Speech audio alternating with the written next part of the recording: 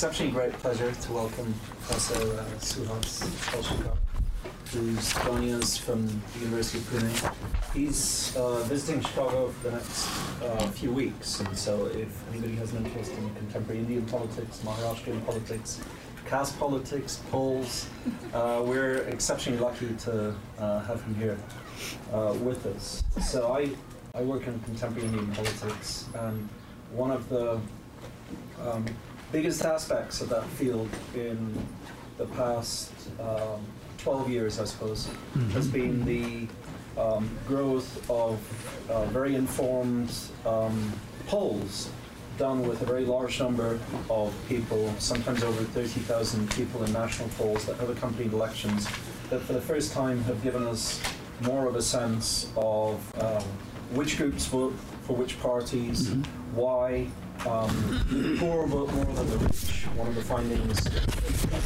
very often do, which we've just been able to achieve a level of knowledge about state-level politics and national-level politics through this polling that we haven't had before. And Professor Palshikar has really been at the center of this large initiative and is one of the co-directors of the big poll that's run out through Lokniti at CSDS in Delhi. So we're really exceptionally lucky to have somebody who's made as big a contribution as he has here today.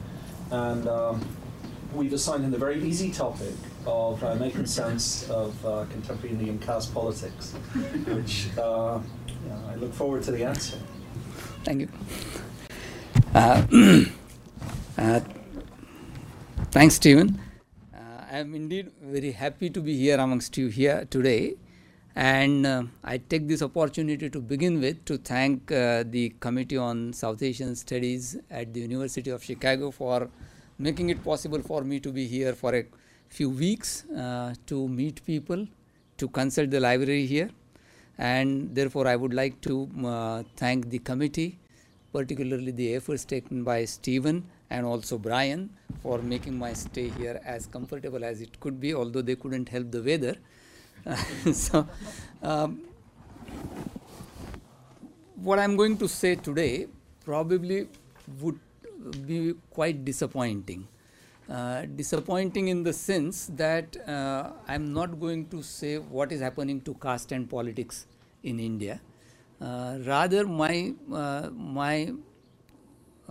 effort would be to spell out what questions need to be asked about the caste and politics interaction in India in contemporary times. This presentation therefore comes out of a kind of dissatisfaction about the state of discipline in India, the state of political science, the discipline of political science, and the kind of questions we keep asking ourselves about Indian politics. That's why this seemingly simplistic and at the same time ambitious title, making sense of caste and politics interaction. Let me begin with two larger contexts which need to be taken into account as a background for looking at caste politics interaction in contemporary India. Though for this gathering, they might sound very elementary.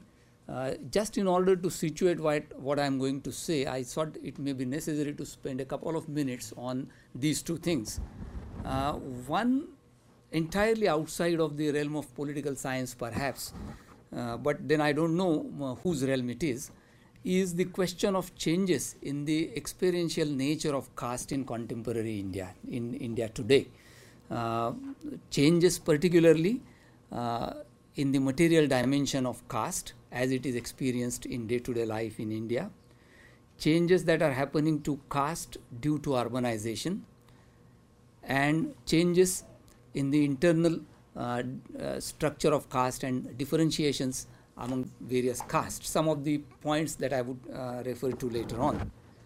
That's one thing that we need to look at or keep in mind when we are talking about the interaction between caste and politics. The second thing for students of politics, again very common, is that we are now dealing with politics of a multi-party kind in the Indian context, and therefore there is a whole lot of difference between the times when the Congress dominated politics, where probably the caste politics interaction obtained in a different manner.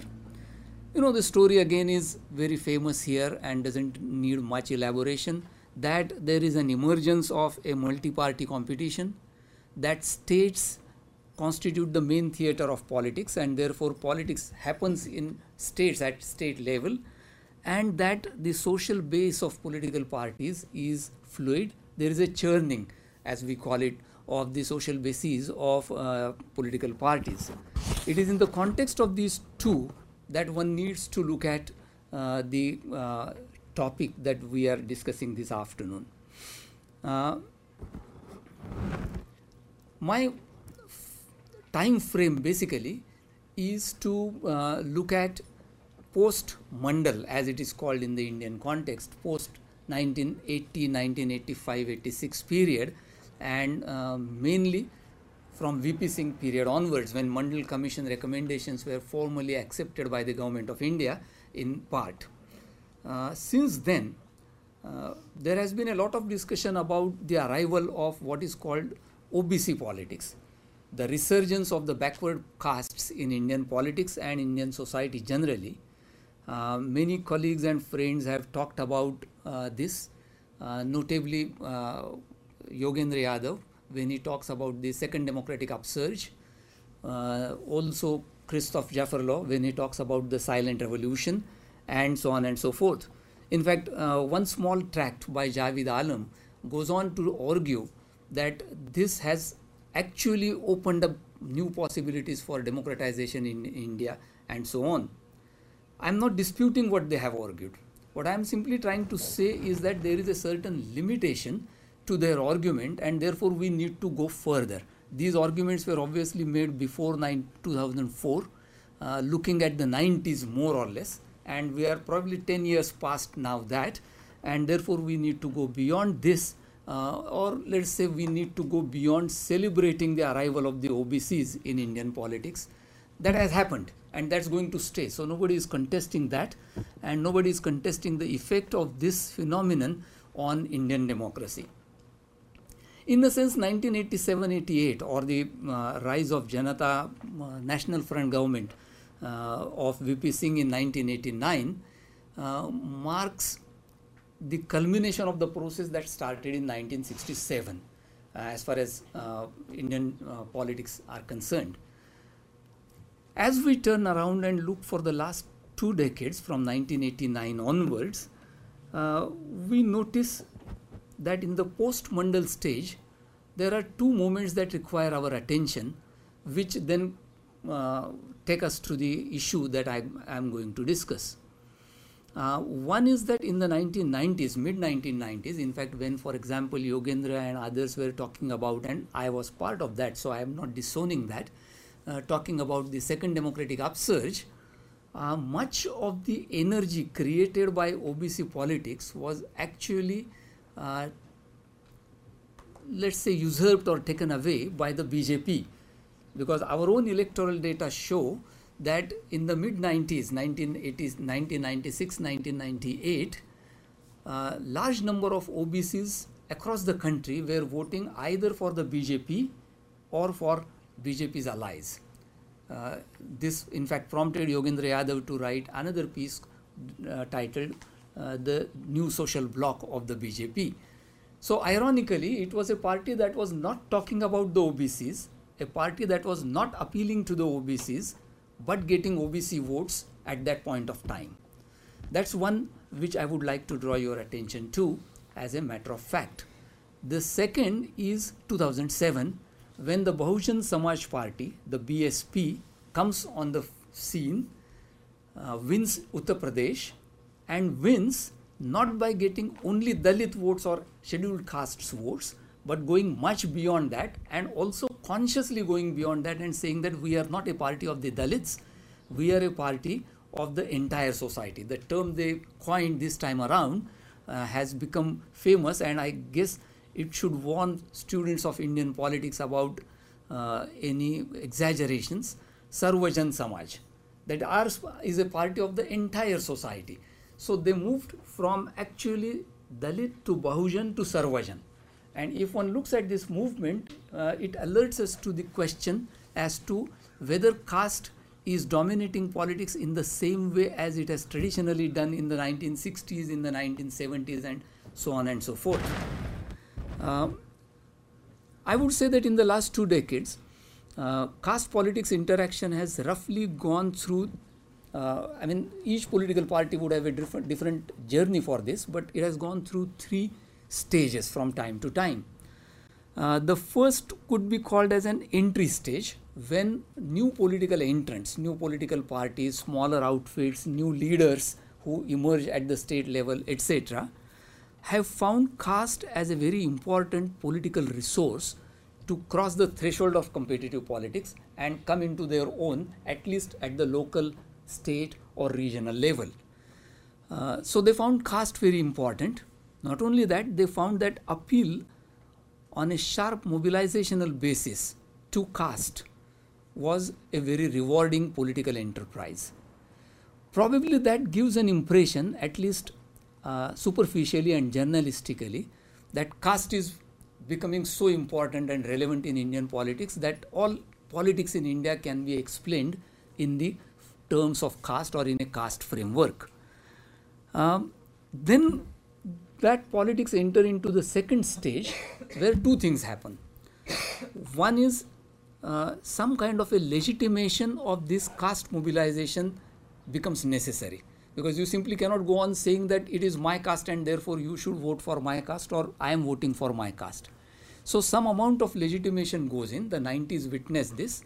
The Mandal controversy actually provides a very useful backdrop to this, as a result of which there is an emphasis on some kind of ideological formulations, such as in Indian context the famous term of the 90s has been social justice platform, that this is social justice. So going even beyond the reservations and going beyond other claims of the OBCs, the legitimation of this politics of caste mobilization comes in the form of social justice. But at the same time, there are efforts to build certain kinds of caste blocks, because you cannot win elections after all on the basis of support of one caste group or even one caste in your state.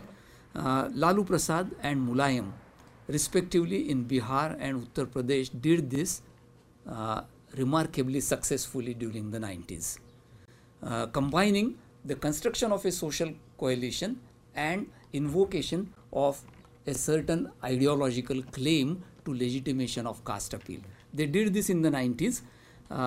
If you look at Lalu Prasad's politics in Bihar, though his base originally happens to be among the Yadavs of Bihar,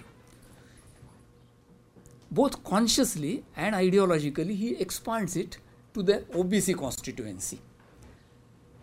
But not only that, he cultivates very consciously Dalits of Bihar, and therefore electorally speaking his constituency happens to be the Dalit and OBC constituency all through. For Mulayam Singh in Uttar Pradesh, probably this support of the Dalit community was not so easily forthcoming. So he then combines his caste appeal of the Bahujans or the OBCs with the Lohiite background with an appeal to the Muslim community of Uttar Pradesh. And it is of course in the backdrop of the Ayodhya controversy that he finds that this community is available for this kind of mobilization. So the Muslim and Yadav combination constitutes Mulayam Singh's base in Uttar Pradesh in the 90s. Having done this, and there we come to the third stage, both Lalu Prasad and Mulayam Singh have faced this respectively in their states, that there comes a kind of deadlock. Because you keep expanding your base to a certain extent and then suddenly the expansion stops.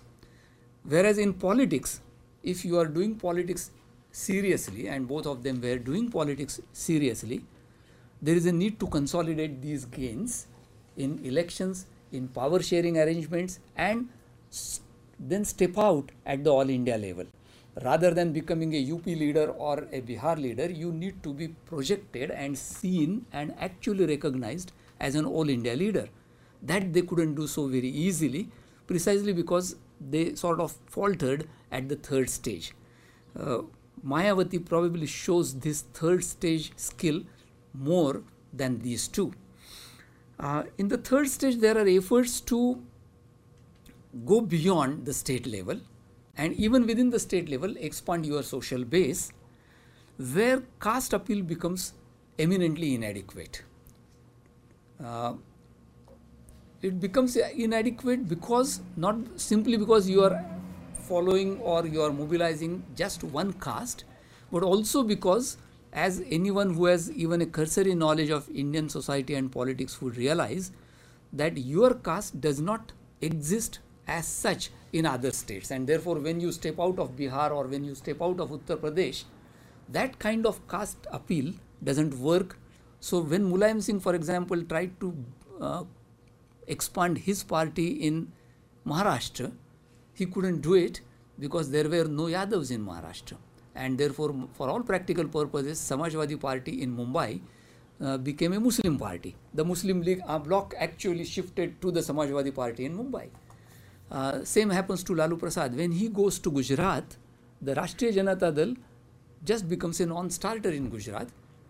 Again, for the simple reason that that kind of social constituency is unavailable in Gujarat. Realizing this, perhaps the third stage would constitute then satisfying your core constituency and yet trying to go beyond the question of caste and caste appeal, which Mayawati has admirably done in the context of Uttar Pradesh more recently. So I would guess that while one can imagine that these are the three stages through which caste politics would probably follow, the complication, and that is where the inability of students of politics of India of making sense of it comes in sharp focus, is because you have these two or three things happening. Though we say that in a distilled form these are the three stages of caste and politics interaction, each political party would be on a different stage at a given point of time, and each state politics would also be at a different stage at a given point of time. In other words, therefore, if one were thinking of this as a simple 1, 2, 3 kind of three-stage formula, you don't find that happening in every state all the time, because when some political party emerges in Tamil Nadu, for example, the Vanniyar party emerges in Tamil Nadu, but at the same time, politics in Tamil Nadu, caste politics in Tamil Nadu has already entered the next stage. So you have DMK, you have Congress, you have AIDMK trying to adjust to this new phenomenon of a Vanniyar party all of a sudden. There is a party which is focused in its caste mobilization as per one caste, whereas others have left behind that legacy long ago and have gone ahead. So they have to come back again and negotiate with this new development that is taking place, which makes politics not only very complex for observers but also for the actors themselves. And that is where the predicament of both the Congress and the Bharatiya Janata Party as the two main all India political parties can be located. That they would find that they cannot have one all India policy about caste. Congress in Madhya Pradesh would have certain policy, but Congress in Maharashtra would have to have a different policy related to caste, because different kinds of caste politics are obtaining in these two different states at a given point of time. Within this framework, then, I am proposing that we need to look for the contemporary moment at, for want of a better term, and since I wanted to give it some title, I would call it the political economy of caste, which involves two things. One, the material dimension of caste in contemporary India today, and two, the political cultural expressions of that material condition. These two, in a sense, give us some key to the understanding of what is happening to caste and politics interaction. This would constitute, and that I guess would be the core of my argument, this would constitute 4 or 5 factors. First, electorally, and Stephen has made reference to our efforts over the last 10-12 years to look at what is happening to elections and how people are voting, etc. So to begin with that, electorally we find that there is a fragmentation. People like to talk of caste blocks. People like to talk of at least these 3 or 4 blocks in Indian politics. People talk of upper castes, then people talk of peasant proprietary or middle peasantry castes, and OBCs, and Dalits or scheduled castes. Adivasis also, scheduled tribes also, 4 or 5 as if you want. Now, if you look at these one by one, you will find that throughout the 1990s and more so in 2004 perhaps, there has been a fragmentation of these caste groups. These caste groups, either at all India level or in any given state, do not vote en bloc to any single party or alliance. If we wish, we can go into some kind of who voted whom kind of data later on in the course of the discussion, but not to clutter up the presentation with figures and statistics, etc. I would just try to summarize it, and hoping that you would trust in what I am saying. If you don't, then we can go to the data.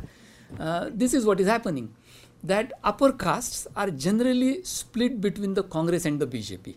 There may be variations also. In some states there would be third players and third claimants for upper caste votes. So it's sometimes 3, sometimes 2-way split. Peasant proprietary castes, again, at least a 3-way split. And this 3-way split, if you look at the all India picture, at the state level it would be much more so. In the state where I live, for example, Maharashtra, the peasant proprietary castes since the mid-1990s have been split 4 ways, at least among 4 main players. Now it's another story that these 4 players then reconfigure themselves and form 2 coalitions.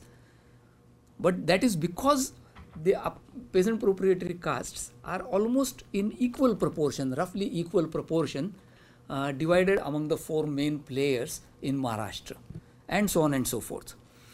The OBCs, though we have talked about the OBC politics and the OBC revolution, etc., much of this comes from UP and Bihar. But if you look at OBCs generally, you will find that they have been split at least between the BJP on the one hand and some regional player in each state, at least these 2. And again, there would be third player in at least half the states. And the scheduled castes, the Dalits. Again, Congress throughout the 1990s taking some larger share of Dalit vote, but again badly fragmented. Again, going back to something like Karnataka or Maharashtra, you will find that the Dalits are fragmented at least in 3 blocks.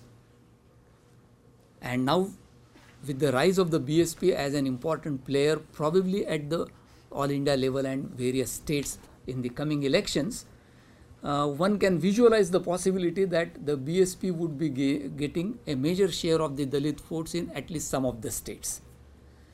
Now, given this, I thought that it may not be very justified to say that there are caste blocks, even at the state level. The thing that we as students of politics have not investigated in is whether castes or caste groups actually constitute blocks even at the local level today, at the constituency level. I would say, therefore, that there is an urgent need to get into the constituency studies like the studies that took place in the early 1960s with Rajni Kothari and the team at MIT. Recently, since there is an overemphasis on creating aggregate macro level data, creating all India studies, there has been some neglect of this, and that is urgently needed. Second, are there caste blocks or caste, let's say caste coalitions? We need to make a kind of sanitized picture of caste politics, and therefore we keep saying that there is a certain kind of caste alliance or caste coalition in this place or that place, etc. My argument is that there are no social coalitions. There are contingent strategic alliances at some times. There are contingent and ad hoc alliances on the basis of situations obtaining at the local level. Ironically, coalition politics has ensured that there will be no social coalitions of castes, because coalition politics means that there would be different political parties trying to build a larger social base, as a result of which there is no certainty as to which caste group will belong to which kind of coalition. To just give very off the mark and wild examples, imagine a situation that there are two leaders belonging to two different castes in two different districts and two different parties. What happens is that leader A helps leader B in that district to get votes from his caste, that is A's caste, and leader B ensures that A gets the votes of B's castes in his district. Now you remember, both are from different political parties, and this is not imaginary. I am not imagining. I am just trying to put it as an imaginary example. But if you were to go to the central parts of Maharashtra, there are two famous districts, one belonging to the present chief minister and the other belonging to the ex-deputy chief minister of the BJP. One belonging to the Maratha caste, the other belonging to an OBC community called the Vanjaris. And this is just legendary and common knowledge in Maharashtra that both help each other to retain their positions in their respective districts. There are also examples in many parts of the country where leaders of the same caste happen to be in two different parties and keep helping each other. In other words, therefore, there are alliances that are formed at the local and very contingent level, and not very rational all India ideological alliances of OBCs. OBCs don't come together as OBCs. Dalits don't come together necessarily as Dalits. The picture that Mayawati's victory gives us is slightly misleading, because in Uttar Pradesh there is only one major scheduled caste community which is numerically very large, and therefore you find that Dalits, more than 70% Dalits of Uttar Pradesh are supporting Mayawati. This is a misplaced picture or exceptional picture. In other states, in Maharashtra, in Andhra Pradesh, in Karnataka, where there are two or three major Dalit communities, they don't come together as Dalits. On the other hand, they fragment because they are internally in a competitive relationship with each other. And therefore, if Malas are supporting Congress, the Madigas would go out of that coalition in Andhra Pradesh, and so on and so forth. You can, one can go on repeating examples of this kind in every state. So this is the second thing, that the nature of caste blocks is contingent, very ad hoc, and purely on local situations, based on local situations. The third thing that I would like to draw your attention to is this question: are material concerns of every caste group common? And we haven't asked that question as yet really very seriously. We do talk of castes voting for this party or that party, but the question that needs to be asked is actually this: are there common material interests or concerns of a given caste group? We posited, when we talked about the silent revolution, let us say, that the material interests of OBCs are common, that material interests of Dalits are common, and so on and so forth. But we need to take into account the amount of differentiation that is taking place within caste and within caste groups, both. This is an area where we have somewhat scanty evidence, and I would probably cite a couple of things and then just leave it at that. Our own 2004 data, if looked merely in terms of the relationship between caste group and occupational status or status of occupation in which people are engaged, shows two things. One, that yes, to a certain extent, there is still some kind of hierarchy of occupation correlated to hierarchy of castes.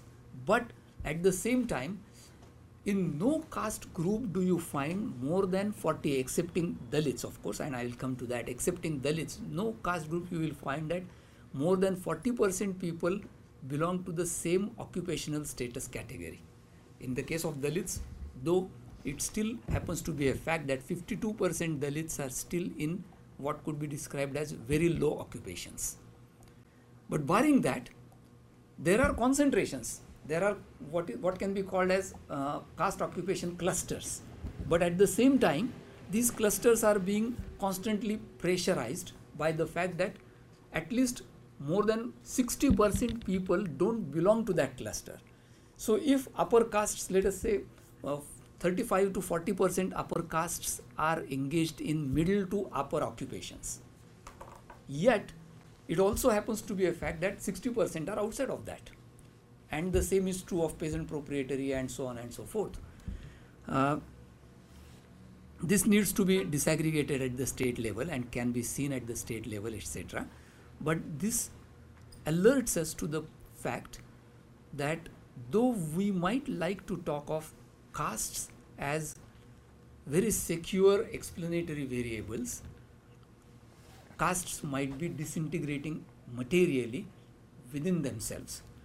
The second piece of evidence that I would like to bring in here is a small, very local study that we have done, and I was talking to you about that in Pune.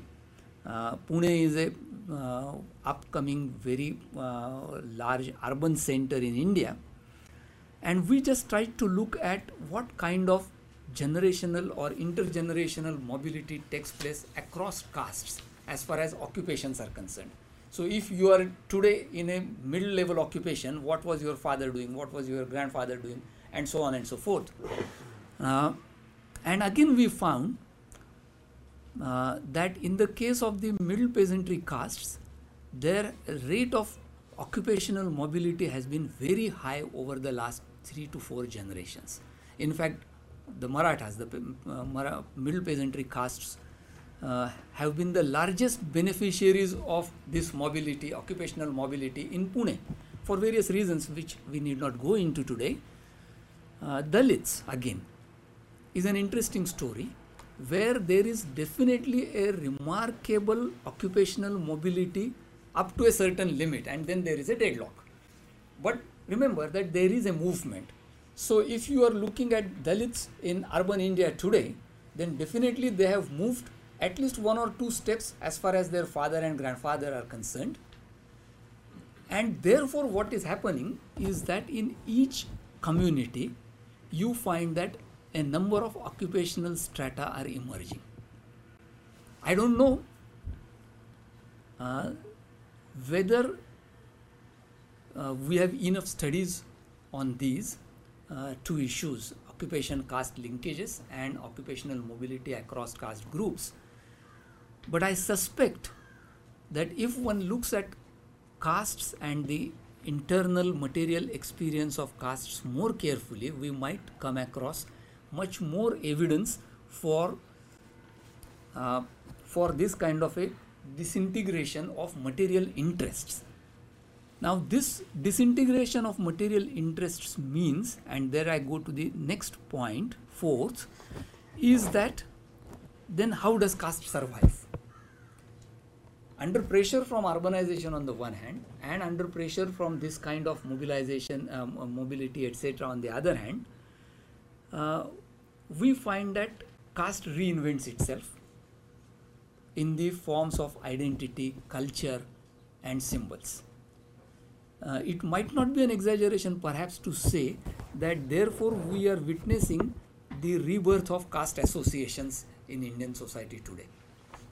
Every single caste would have its association, and it's not thought to be anything very odd today in India to belong to your caste association. At least there was a time in between, let us say between 1960s and till the 1980s perhaps, when this kind of carrying your caste identity on your shirt sleeves would not have been very much seen as respectable. Today, one of the entries into the public domain of political activity is to form a caste association, be active in the caste association, do some work in the caste association. And what are these caste associations doing? Of course, they are doing politics by demanding 1 or 2 seats or tickets in the elections. Of course, they are doing politics by demanding that they should be given a cabinet berth. Of course, they are doing politics by saying that their leader should be made the next cabinet minister or deputy chief minister or chief minister and so on. But outside of doing all this necessary political noise, they are doing 3 very interesting things. First, they are demanding a cultural space. Every caste association demands that its cultural identity be recognized.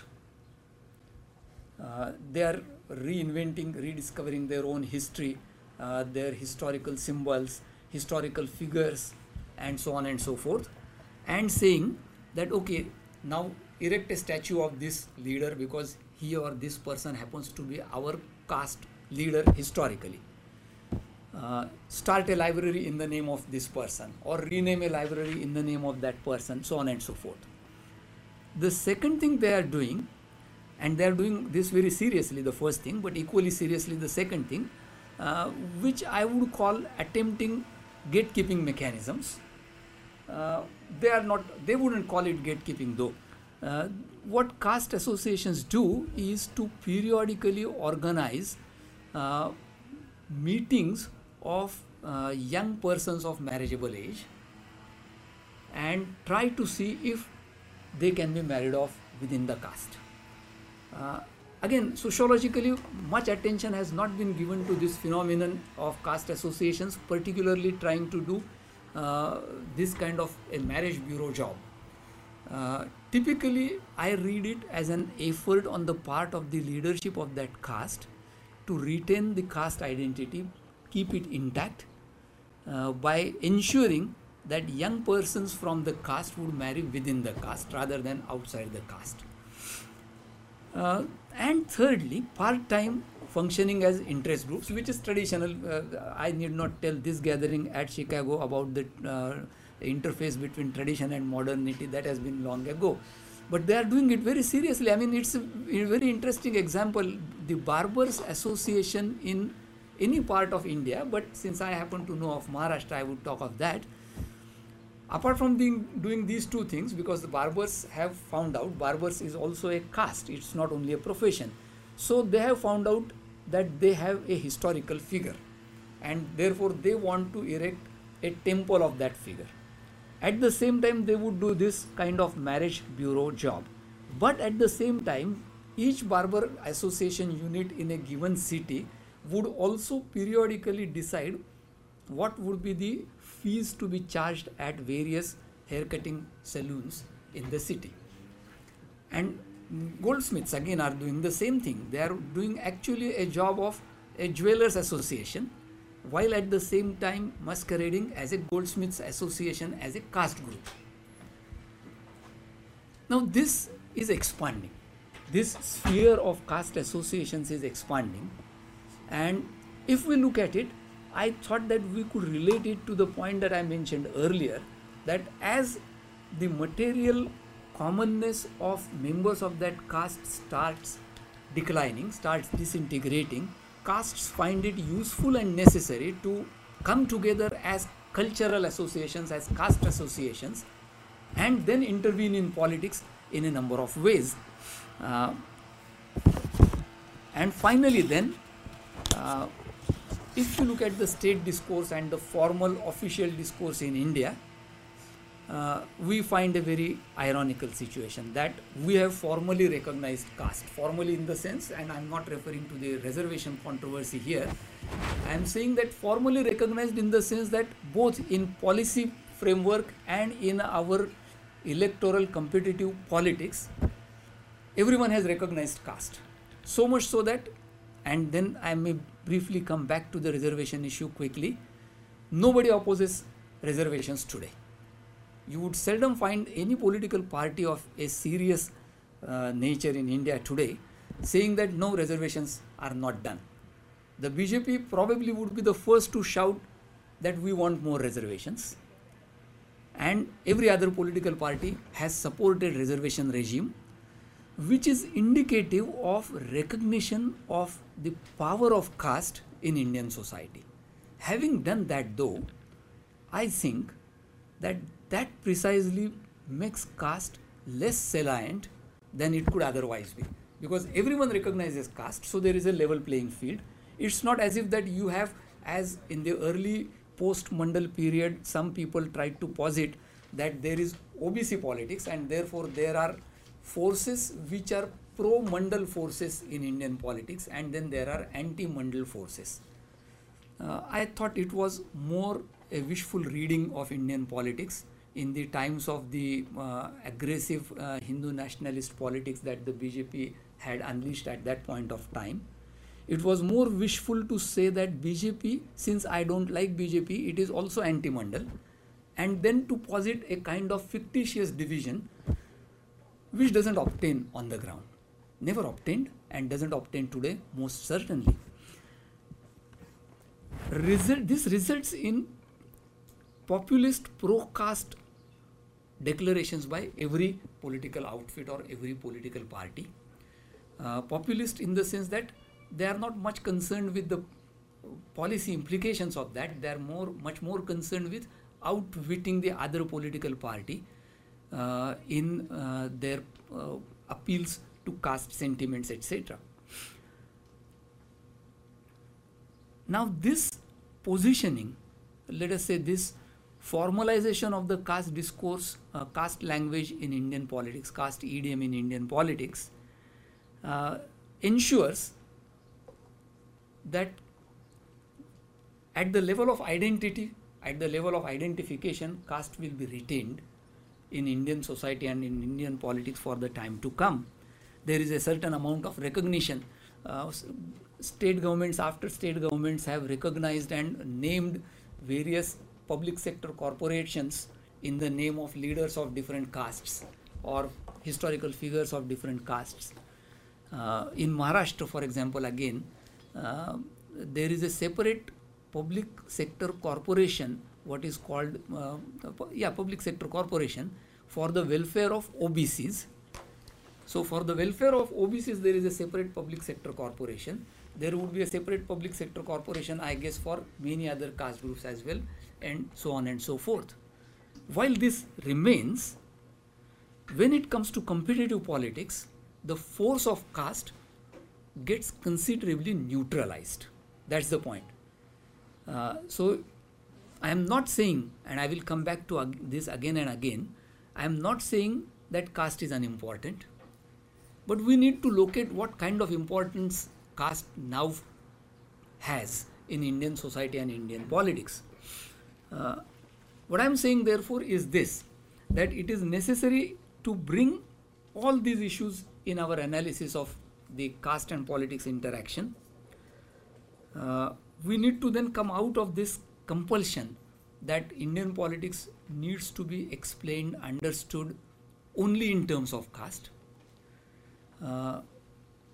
Probably, and this may be a bit audacious, that the force of caste in democratizing Indian politics has now exhausted. I must say that caste has definitely democratized, caste politics has definitely democratized Indian politics since 1967. In fact, 1967 is and 77 are much ignored moments of this kind of caste democratizing Indian politics. Probably they were like underground implosions of caste, so nobody noticed them. In India, even today, we are too happy to, for example, explain 1977 as the great second freedom, whatever, etc., without looking at what kind of social mechanisms actually helped 1977 election verdict to happen. It was actually an underground implosion of this energy of the OBCs in North India that made 1977 possible. And then logically it culminated in 1989-90. So there is no point in denying that there definitely has been a certain democratizing influence or impact of caste on Indian politics, but that interpretation need not bind us and our analysis permanently. That's the point. The point simply is this, therefore, that we need to look into some of these issues of caste and politics interaction, particularly since India is now on the threshold of yet another election. And if I may be permitted, I would say that rather than drawing any conclusions and rather than making any sense of caste and politics interaction in contemporary India, I would say that there are three sets of questions that I think we need to address collectively as students of Indian politics. And with that I will stop. These are the three questions. And it would be a good strategy on my part to end with questions so that I don't have the responsibility of answering for those three. One is, will caste and to what extent be caste a viable and effective unit of mobilization? At what level? So at what level can one mobilize caste? How much will it be viable? And to what extent will it be viable? Number two, will it be possible to define, shape, and project various sectional interests in caste terms, as we talked at one point of time? Dalit interests equivalent to this, OBC interests equivalent to this.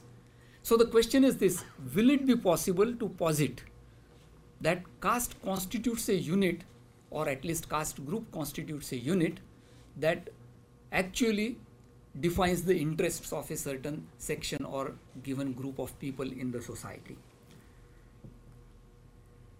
And a slight variation of this, thirdly, to what extent will caste represent and articulate social cleavages in Indian politics in the time to come?